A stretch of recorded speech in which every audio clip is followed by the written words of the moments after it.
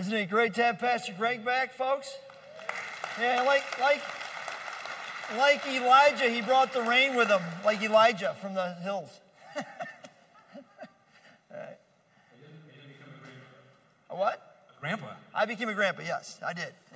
I showed a picture last week. Yeah, of my young grandson. So, all right. So we stay in Romans 8 this week. Romans 8, verse 28. Just one verse today. We're going to let Pastor Greg handle the difficult verses next week. I left those for him. He didn't know that, but I did. All right. So I'm just going to take the easy verse in Romans 8, 28. So let's pray, and then we'll get started. Let's pray. Jesus, as we open your word, we come with great expectation, Lord. We need to hear from you.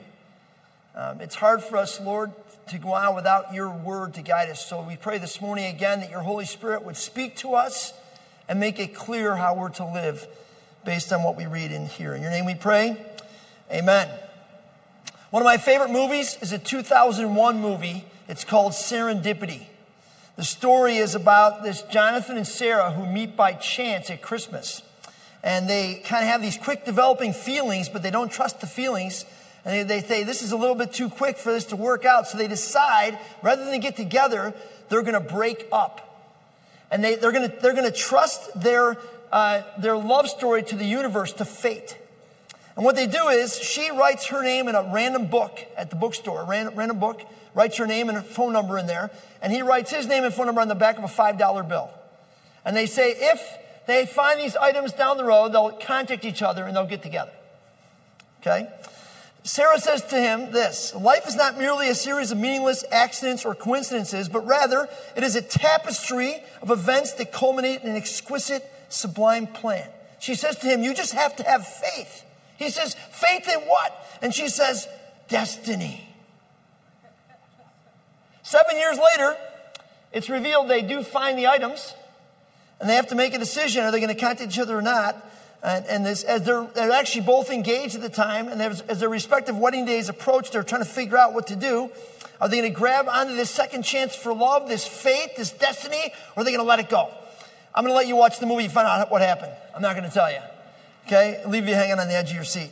Now, these kinds of stories I find interesting because when you watch them, they raise the question of how life works. What's the guiding principle? What's the determining cause of how our lives work out? What is, the bigger thing up there that's guiding our lives? Is it fate, destiny, good luck, good fortune? Is it that we work hard and we get good lives, or we don't work hard, we get bad lives? The writer of the movie Serendipity would have us believe that when it comes to love, there's one person out there in the universe you're supposed to find. And your job is to go out and find that person, and the universe or fate or destiny will lead you to that one person. Okay? It's one way to think about marriage, right? What's God's will for your marriage? What's God's will for your life? Some people would say God's will for your marriage is to commit to a person and then commit to love them the rest of your life. That's another way to think about marriage, right? Now, this is just one example of these kinds of questions that we have when it comes to all of life. Who's in charge? What's governing our steps? How does the world, fate, destiny decide who gets what out of life? People don't really ask these questions very often, but when it comes to like a big disaster happening, then people really ask these questions. They get focused on them. Like when the World Trade Center fell, we heard dozens of stories about people who lost their car keys, didn't make it to work that day. And fate was friendly to them. They were lucky. Or someone who decided they were sick that day, or they had to take care of their kids, or for whatever reason didn't make it to the World Trade Center, or missed the plane that ran into the World Trade Center. And of course, that was just a lucky coincidence that they missed the plane and didn't get on the plane. People are always asking these questions. Is it luck? Destiny? How do you think it works? How do you think it works? Where do you put your faith when it comes out of your mouth? I can't stand, to be honest, when people say to me, I'm going to a camp to preach, and they say, good luck. What? What does luck have to do with preaching the gospel, right?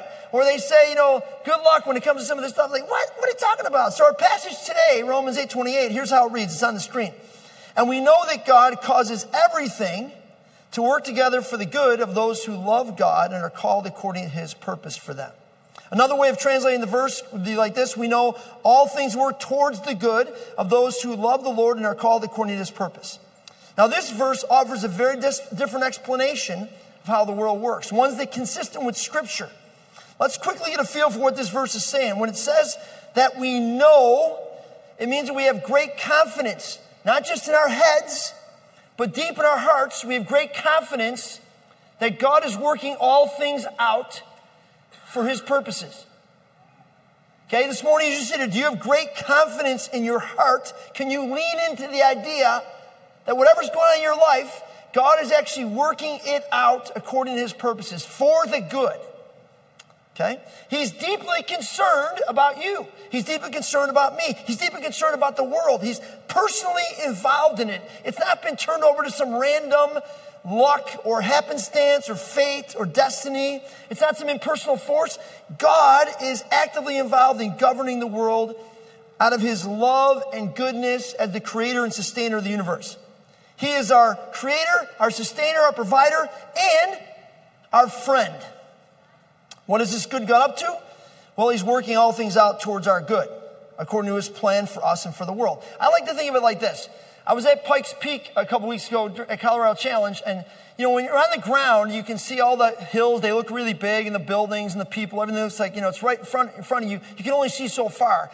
You get up on top of Pikes Peak, they say you can see 7 states from there. When you get up on Pikes Peak and you look down, everything looks tiny. All those giant hills and foothills and buildings and people, all the big things in life look really tiny. So I like to think of God. He's up there with this bird's eye view, and he's orchestrating a plan and a tapestry that we have no idea. We can only see a little bit of. Only right here in front of us. But God's orchestrating this amazing tapestry, right, from this bird's eye view of the world. And that goes from both before time, through time, and after time. So when we talk about God working all things out for the good, he's got a much bigger picture of things than we do. True? Even though we think we might know. Now, this verse actually has some qualifications. It's still on the screen, I think. Paul says the good's being worked out to those who love God and are called according to his purpose. So there's a human direction in this whole thing. Those who love God, who turn their love toward God, who love the Lord their God, or at least are trying with their whole heart, soul, mind, and strength. Now, I'm going to say this is not a qualification.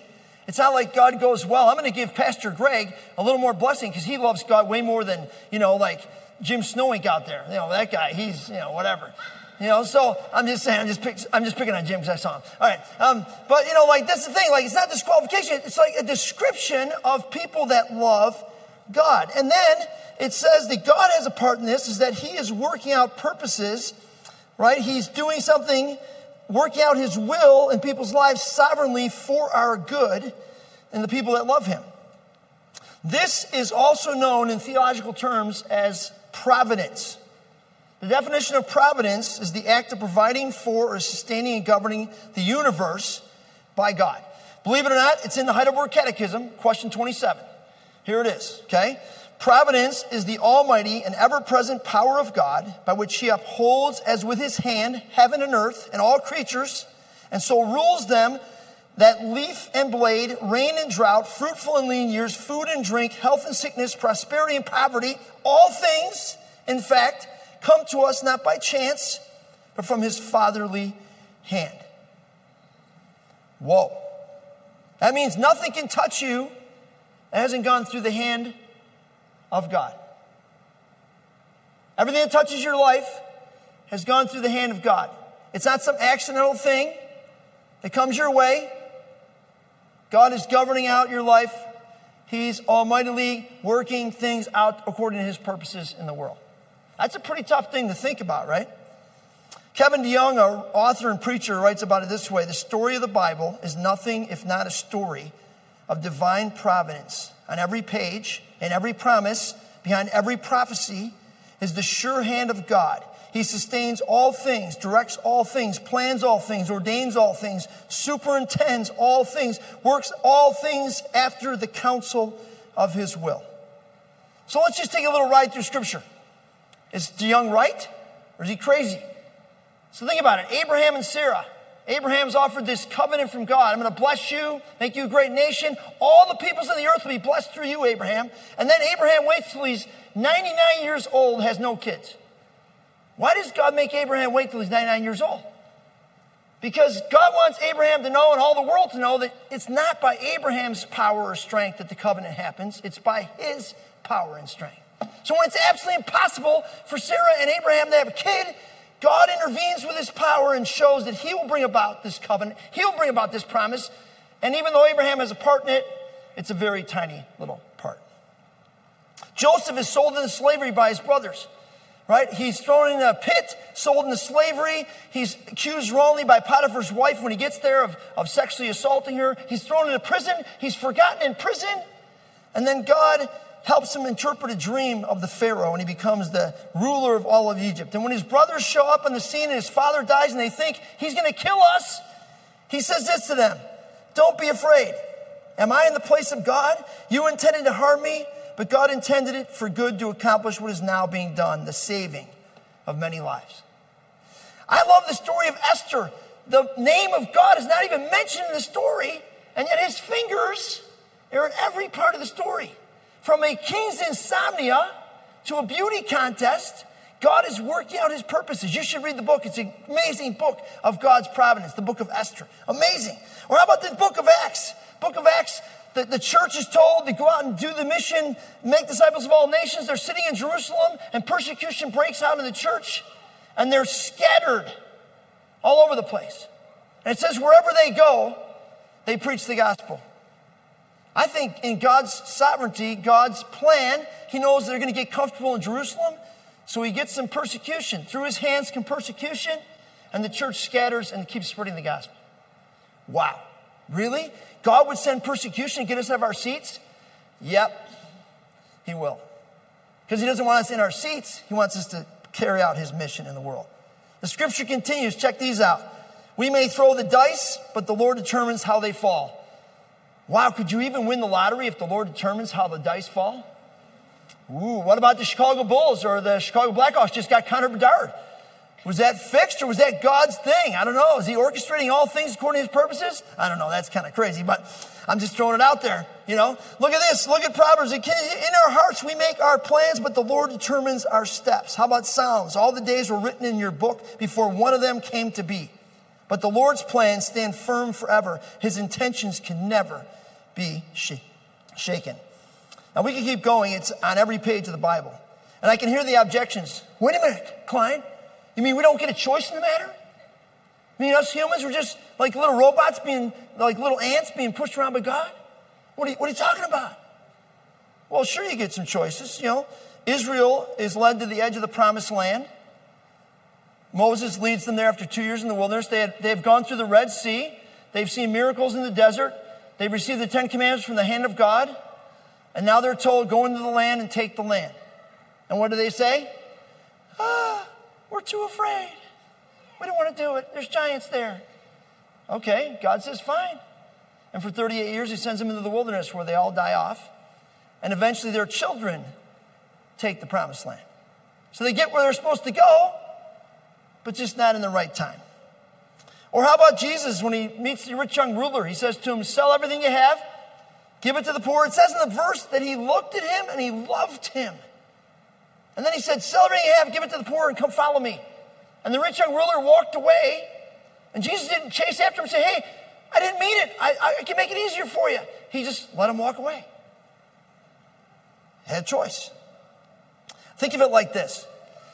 Let's say you're planning a trip to Florida with your family. You're going to head down to Florida, and you get out your little atlas, and there you got several options, don't you? You could take the regular option, which is 294 to 65 to 24 to 75. It's probably the quickest way, less miles, but it can be full of traffic. It can be a nightmare. So then you have the alternative interstate, which is 57 to 24 to 75. A little less aggravating, 35 more miles, but less aggravating. Or maybe you could take the 231 to 431, go through all the little towns, see a lot more scenery, cool sights and history, the whole thing. And, it'll take you a lot longer. You'll have less time in Florida, but it'll be an amazing journey on the way, right? You can decide. But guess what? The choices are limited because the roads are already built. There's only so many choices you have on the journey. The roads are already there. Someone predetermined where the roads are. Providence. I don't know. What do you think? Freddie Buechner says this. This is not on the screen. I added this late in the game, so here we go.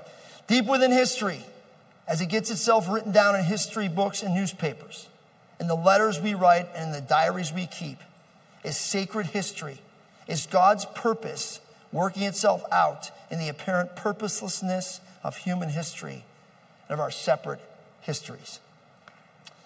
So we have one big question left this morning, that is, so who cares? What's this mean for us? Right? And there's actually three quick things it means for us. First is this: we can trust in God and persevere in patience and faith when things don't go our way. Because we can trust and know that God's up to something. It says in Romans that he works in all things. Look at Romans 11:36. This is great. This is the Amplified Version. For from him all things originate, and through him all things live and exist, and to him are all things directed. All things, really? You stub your toe and break your toe? All things. You get into a fender bender? All things. You win the lottery? All things. Your kid does something dumb? One of your parents' health begins to fail? You and your spouse hit a rough patch? You get hurt in your sport, you have to sit out, you get really sick, maybe even die. All things. All things. That's crazy to think about. Can you trust that God is involved in all the things that have happened in your life? That he is working them out, that they have gone through his fingers to get to you. That he's up to something. That God's up to something. He's saying something. He's transforming you into his image. He's working out his will in all things. That's crazy. Frederick Buechner again, this one's on the screen. The question is not whether the things that happen to you are chance things or God's things, because of course they are both at once. There's no chance thing to which God cannot speak. Even the walk from the house to the garage that you have walked 10,000 times before. Even the moments when you cannot believe there is a God who speaks at all anywhere. He speaks, I believe, and the words he speaks are made alive, incarnate in the flesh and blood of ourselves, of our own footsore and sacred journeys. Buechner talks about the walk from the house to the garage because that's the walk his father took before he took his life in the garage. That's his story. Now, the problem with us is we tend to clench our fists, grit our teeth, get angry when things don't go our way. Right? We get mad. We get mad at God. Like, what are you thinking? What are you doing? Can we actually ponder and stop and say, what's God up to? We even do this for our kids. We shield our kids from any pain or difficulty because heaven forbid that they have pain or difficulty, when in reality it might be the best teacher they ever have in their lives to go through the pain and difficulty. Right? No one can tell you how things will turn out for you. I can't. No one can. But if you know the Bible and you know that God's good and he's got your best interest at heart, and you can trust and you can lean into what he's doing in your life, and you can take the stuff that goes in your life and you can help surrender to God's work there to make it into pearls of amazing stuff. Here's a little poem for you. I love this poem. There once was an oyster whose story I tell, who found that sand got under his shell. Just one little grain, but it gave him such pain. For oysters have feelings, although they're so plain. Should he berate the working of fate that brought him to such a deplorable state? No. As he lay on the shelf, he said to himself, if I cannot remove it, I'll try to improve it. So the years rolled by, as the years always do, and the oyster arrived at his destiny, stew. Now the morsel of sand which had bothered him so was a beautiful pearl, how richly glow. This tale is a moral, for isn't it grand what an oyster can do with a morsel of sand? What couldn't we do if we'd only begin with all the things that get under our skin? So what's God doing with the sand in your shell? Because again, the oyster does it on his own. But according to providence, God is at work in all of these sandy things that are under our skin. So that's the first thing. Lean in, trust, wait for God, find out what he's up to in the difficulties. Secondly, be thankful. You know, when things are going amazing, don't take credit, be thankful. Like, give glory to God for the amazing things in your life, your family, your job, your finances, whatever it is. I mean, you know, my putter in my golf bag, my putter, I've had it for 20 years. You know how I got there? I was speaking in California at a Christian school. I went golfing with a bunch of farmers. These were farmers with like really big farms. So we're golfing and they're watching me play with my putter, which at the time was like a used 25-cent putter from the whatever store.